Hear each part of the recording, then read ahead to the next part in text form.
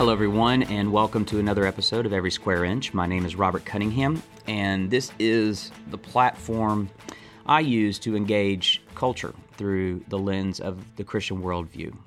Now, surprisingly, this episode is not going to be about the election on Tuesday. Honestly, I can't. There's not a take out there that hasn't been made, and I'm just ready for the madness to be over. So, you want my take, Christian? Go vote your conscience, and then get back to the much more significant work of thy kingdom come, thy will be done on earth as it is in heaven. There, that's my take. So no politics today. Instead, I want to take the opportunity to speak to a crisis in our culture and in our churches, one that I personally have been thrust into, and I have unintentionally become an opinion that people are seeking out. During the rise of the Me Too movement, I had a tweet thread that got a lot of attention. It was just after the legendary, infamous pornographer Hugh Hefner died. This is what I said in response to his death. It is as if the death of Hugh Hefner has broken a spell that has long imprisoned our society. The king of sexual predation is dead, and captives of the kingdom are finally free to tell their stories. And I say, let the stories come out. Let them all come out. This wickedness so transcends our normal divides that the whataboutism game we play has become laughable. No matter your tribe is guilty. So let every attempt to deflect or defend come to an end, and let us instead listen and learn from the courage of the abused. They are our prophets now, with voices that will no longer allow us to hide or ignore this epidemic. Indeed, the long overdue purge has begun, and may it not relent until every hidden darkness faces the light of justice. May the abused be emboldened to expose the truth, and abusers tremble that their exposure is drawing near. May the broken find healing, and the contrite find forgiveness. And may God yet have mercy on our perverse culture, of which we all stand guilty. I meant those words years ago when I wrote them, and I still do. Let every story come out. What I didn't know when I tweeted those words is that shortly thereafter, stories from the church I pastor and love would come out. I'm not going to take the time to recount that investigation. I'll provide a link in the description that provides those details. But as many of you know, our church went through an investigation, and our church again finds itself undergoing another independent investigation for new allegations. Now, I'm definitely not going to talk about that at all until the investigation is complete, not on this podcast or in any other venue. But all of this has led to a lot of attention toward our church in general and me in particular. Now, as you will hear in a moment, our response was guided by more qualified experts that really, they deserve the attention and the credit. But it is what it is. Our church has been put into the spotlight in this area in particularly, and I am regularly contacted as if I'm an expert in this area. I'm not an expert, but I am experienced. And so what I thought I would do is take all of my experience and record one podcast that could kind of be my go-to resource for anybody who asks, both for pastors and churches who reach out and want my thoughts, but also, quite frankly, for the media. I just got done doing 2 interviews on this topic, and what I want is something that I can point people to that could just say, hey, here, these are my thoughts on the issue. So that's what this is. Again, less about our previous investigation, and certainly not in any way about our current investigation that I'm not free to talk about. This is more my general thoughts about the sexual abuse crisis in the church, and make no mistake, it is a crisis. I want to organize my thoughts by answering 2 questions. Why is the church uniquely susceptible to sexual abuse? And what can the church do to protect against sexual abuse? So first, why is the church culture so susceptible to sexual abuse? I'm going to give us 4 reasons, 4 unique aspects to church life and culture that makes the church a particularly vulnerable institution to sexual abuse. Really, all forms of abuse. And I've even alliterated them for you. 4 reasons: authority, autonomy, anonymity, and antinomy. Antinomy is Antinomy. Fancy word. I'll explain what it means when we get there. Okay, authority. So submission is a crucial part of church life, and I make no apologies for that. The other 3 things I'm going to give you are mistakes. This I do not think is a mistake. That is to say, I'm not willing to give up on the idea of ecclesial authority. We all need authority. The answer to abuse of authority is not self-autonomy, because this only opens one up to the abuse of self, meaning I am an incredibly harmful authority over myself. I am my own worst enemy, as they say. So I do need authority. You need authority. We all need authority. Only it must be proper authority. Righteous, just, loving, humble authority. So I don't make apologies for the concept of authority within the church. And I would note that any institution you join will have some form of intrinsic authority. It's inescapable. Having said that, authority is a very dangerous thing, particularly when it's spiritual in nature. What is unique about religious authority is that we are trusting the deepest parts of ourself, the longings of the soul, eternal truths, moral convictions, our shameful failures. These weightier matters are what we entrust to religious authority, which in turn gives religious authority a more intrinsic weight. So when I speak to survivors of abuse at the hands of church or ministry leaders, again and again, they use the same common phrases. Things like, I trusted him. He was like a father to me. He was a mentor. He led me to Jesus. He discipled me. And even when the abuse happens, survivors often think it can't be abuse. It can't be wrong because of the nature of that religious authority. And even when they do realize that it is abuse, they are hesitant to come forward because they've developed such an esteem for their abuser. So the point I'm making is that because church and or ministry authority is so unique, it is uniquely susceptible to predatorial and abusive behavior, especially when it's coupled with my next point, autonomy. Authority together with autonomy is a toxic combination. Churches are notoriously autonomous institutions, which allows churches to function outside any formal accountability structures, unlike the rest of the world. In fact, most evangelical churches create their own accountability, where they, they literally police themselves. Now, my denomination, I'm going to talk about Presbyterianism here in a minute. In the Presbyterian Church in America, there are formalized structures of accountability and discipline and judicial church courts, if necessary.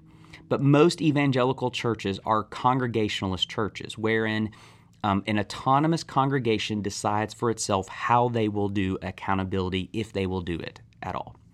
And so obviously, an autonomous institution without accountability is just ripe for abuse, whether it be sexual or any other form of pastoral abuse. But even more than that, an autonomous institution is also ripe for groupthink and echo chamber mentality, meaning autonomy allows an institution to create its own culture unto itself, a culture that makes excuse for abuse, normalizes abuse, covers up abuse, and all of these things that we are seeing churches continually be exposed for. You see these headlines of these churches, and what you find in all these situations is there was a culture of cover-up and self-protection. There was a fortification, ingrown thing going on where it was protect the institution, protect the ones in authority at all costs, even over the interests of the victims. That happens because they are allowed to exist in autonomy. And this is not just Christianity. All religions are notorious for creating a cult-like autonomy unto themselves that makes room for a culture that seems normal within, but outsiders look in at it and think, this is crazy. And so it goes without saying that this religious dynamic, this autonomous dynamic, is ripe for abuse. So authority, autonomy, thirdly, anonymity. Now, sadly, it's very easy to live in anonymity within the church context. Our doors are wide open, as they should be. The problem, however, is that once people enter those wide open doors, you are actually able to immerse yourself within the community without ever being truly known at all. This is an epidemic in American churches, and it needs to come to an end. Our communities must be open communities, but you should never be able to join the community without being known by the community.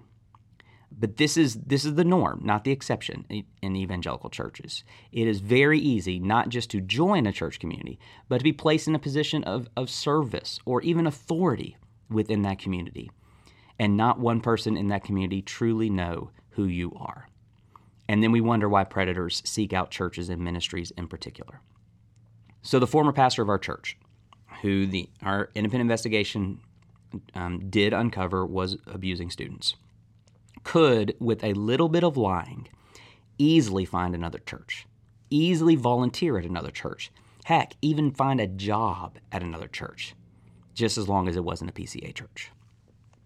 Friends, that's a terrifying reality, and it's a reality made possible because of Christian anonymity. Okay, last one, antinomy. Now, this is the fancy word. Antinomy is just another word for paradox. Two truths that seem to be in contradiction when in fact the two can and must exist together. And there's a false antinomy within churches, and it has to do with the relationship between grace and justice. Now, the reason why I choose the word antinomy is not only because it starts with an A and it keeps my alliteration going, but it is because there's a theological error that actually bears the same root word, antinomianism. Antinomianism is the false doctrine that because grace abounds, sin may abound. It wrongly interprets grace as making an allowance for sin and even the consequences of sin. And this false teaching is often weaponized against those who are sinned against. So, for instance, an abuser repents, receives the grace and forgiveness of Jesus, who indeed can atone for the foulest of sins. All that's true. Gospel, gospel, gospel. What is untrue, however, is that this person should be spared the consequences of their sin. What is untrue is that this person should not have special measures in place to ensure the sin does not occur again. But churches tend to extend grace, I think well-intended, because of the amazing grace, how sweet the sound culture that we love and we should love. But churches tend to extend grace and then expect the victims to get over it. Expect the community to welcome an abuser back into the normal rhythms of community. Because after all, isn't that the gospel? And the answer is no. That's not the gospel. That is a truncated gospel of cheap grace and no justice. I pray regularly for the brokenness and repentance of our former pastor who abused folks at my church. I hope he repents, and yes, God's grace awaits the penitent. And I think measures should be in place such that he is never allowed to be alone with other students in any church ever again. And a sign of true repentance is that he himself would welcome that and say, that's what I need. So never ever believe the lie of antinomianism that says grace abounds, therefore let sin abound. That doctrinal error is exploited by abusers in churches everywhere who exploit our culture of grace to prey upon the vulnerable. So those are the four reasons why I think the Christian subculture is uniquely susceptible to predators. And unless the culture changes, we should continue to expect abuse to flourish. These headlines are not going to stop until the culture changes. So how do we change it? Diagnosing the problem does nothing for us unless we have real solutions to the problem. Well, again, I'm not an expert, but I am experienced. So let me tell you from my experience over the past 3 years of really living in this stuff, how I think we can address this epidemic of evil in our churches. What I want to do is that I want to go back through those four things and give you countermeasures for each of them. And again, I've alliterated them. So here's what I believe needs to happen. Authority needs accountability. Autonomy needs advisories. Anonymity needs authenticity. And antinomy needs accuracy. Okay, first, authority needs accountability. Again, I believe in authority. I think it's a good thing, and I am unwilling to throw out the baby with the bathwater. That said, Authority must, and I emphasize must, exist in formalized structures of accountability. I cannot overstate how important this is in our age of celebrity pastors that sit at the top of their own personality cults. I don't care how gifted your pastor is.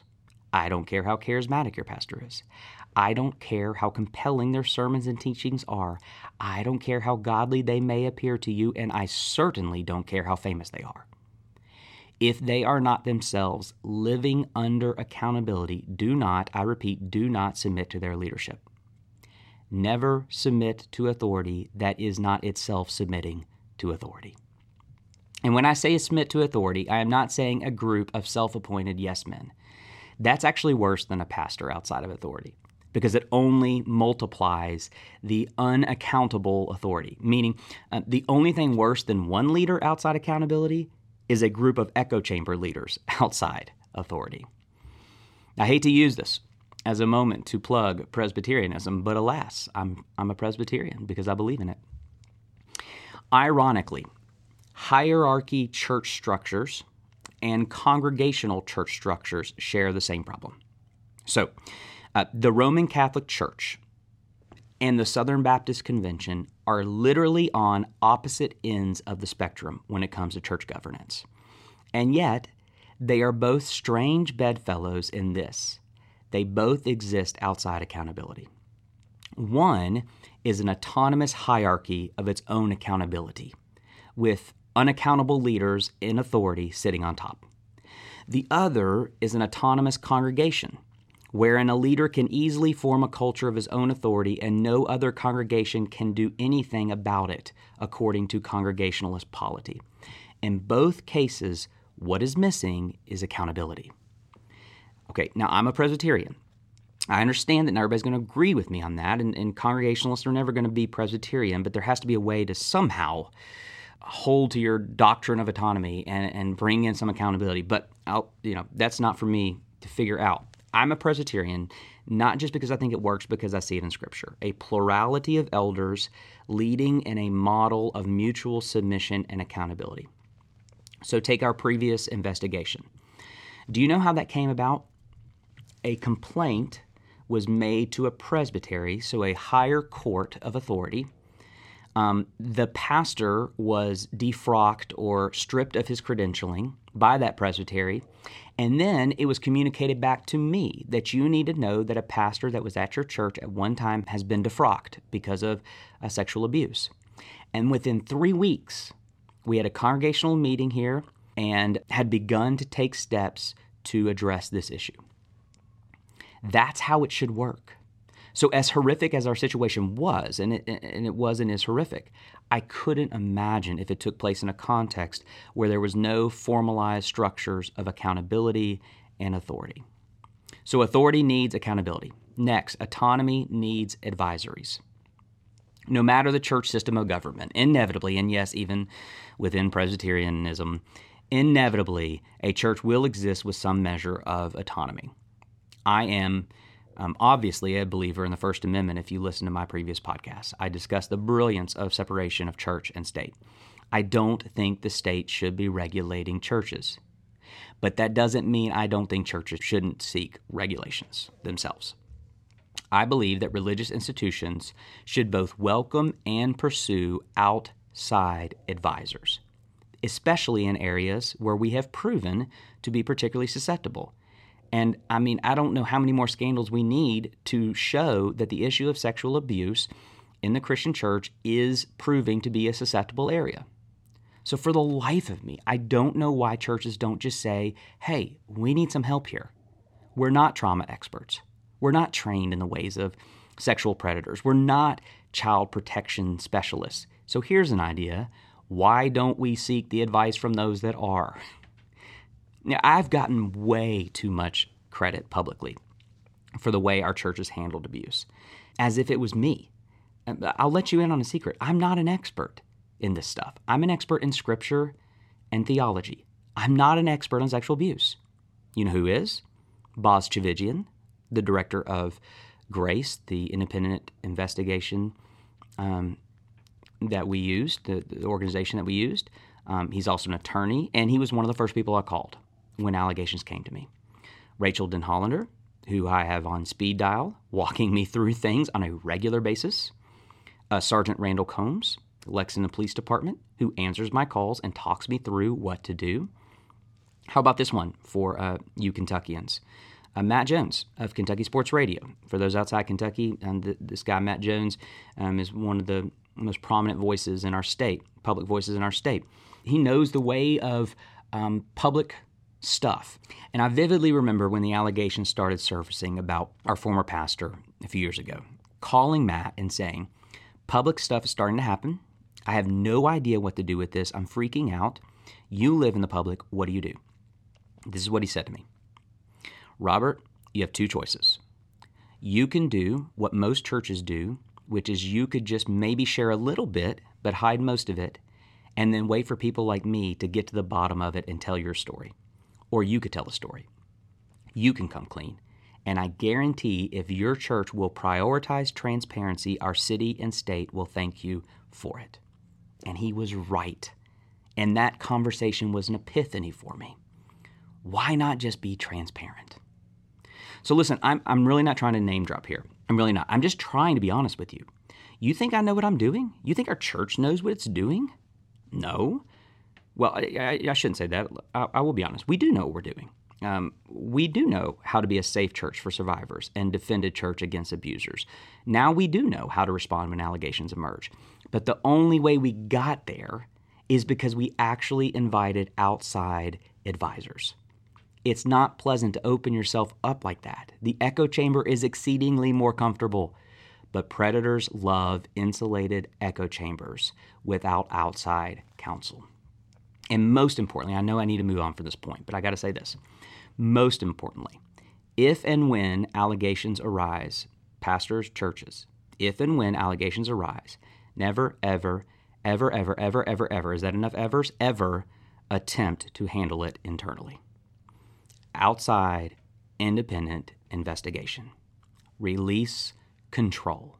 Not an internal investigation that your attorney does. An outside, independent investigation to get the outside counsel of outside professionals. That was the best move we made and the reason why we are doing it again. So what does autonomy need? Autonomy needs advisories. Okay, what does anonymity need? It needs authenticity. Now this is very simple and very biblical. Churches can't just be communities, they must be authentic communities. Now that's cool to say these days, right? Everybody's into authenticity.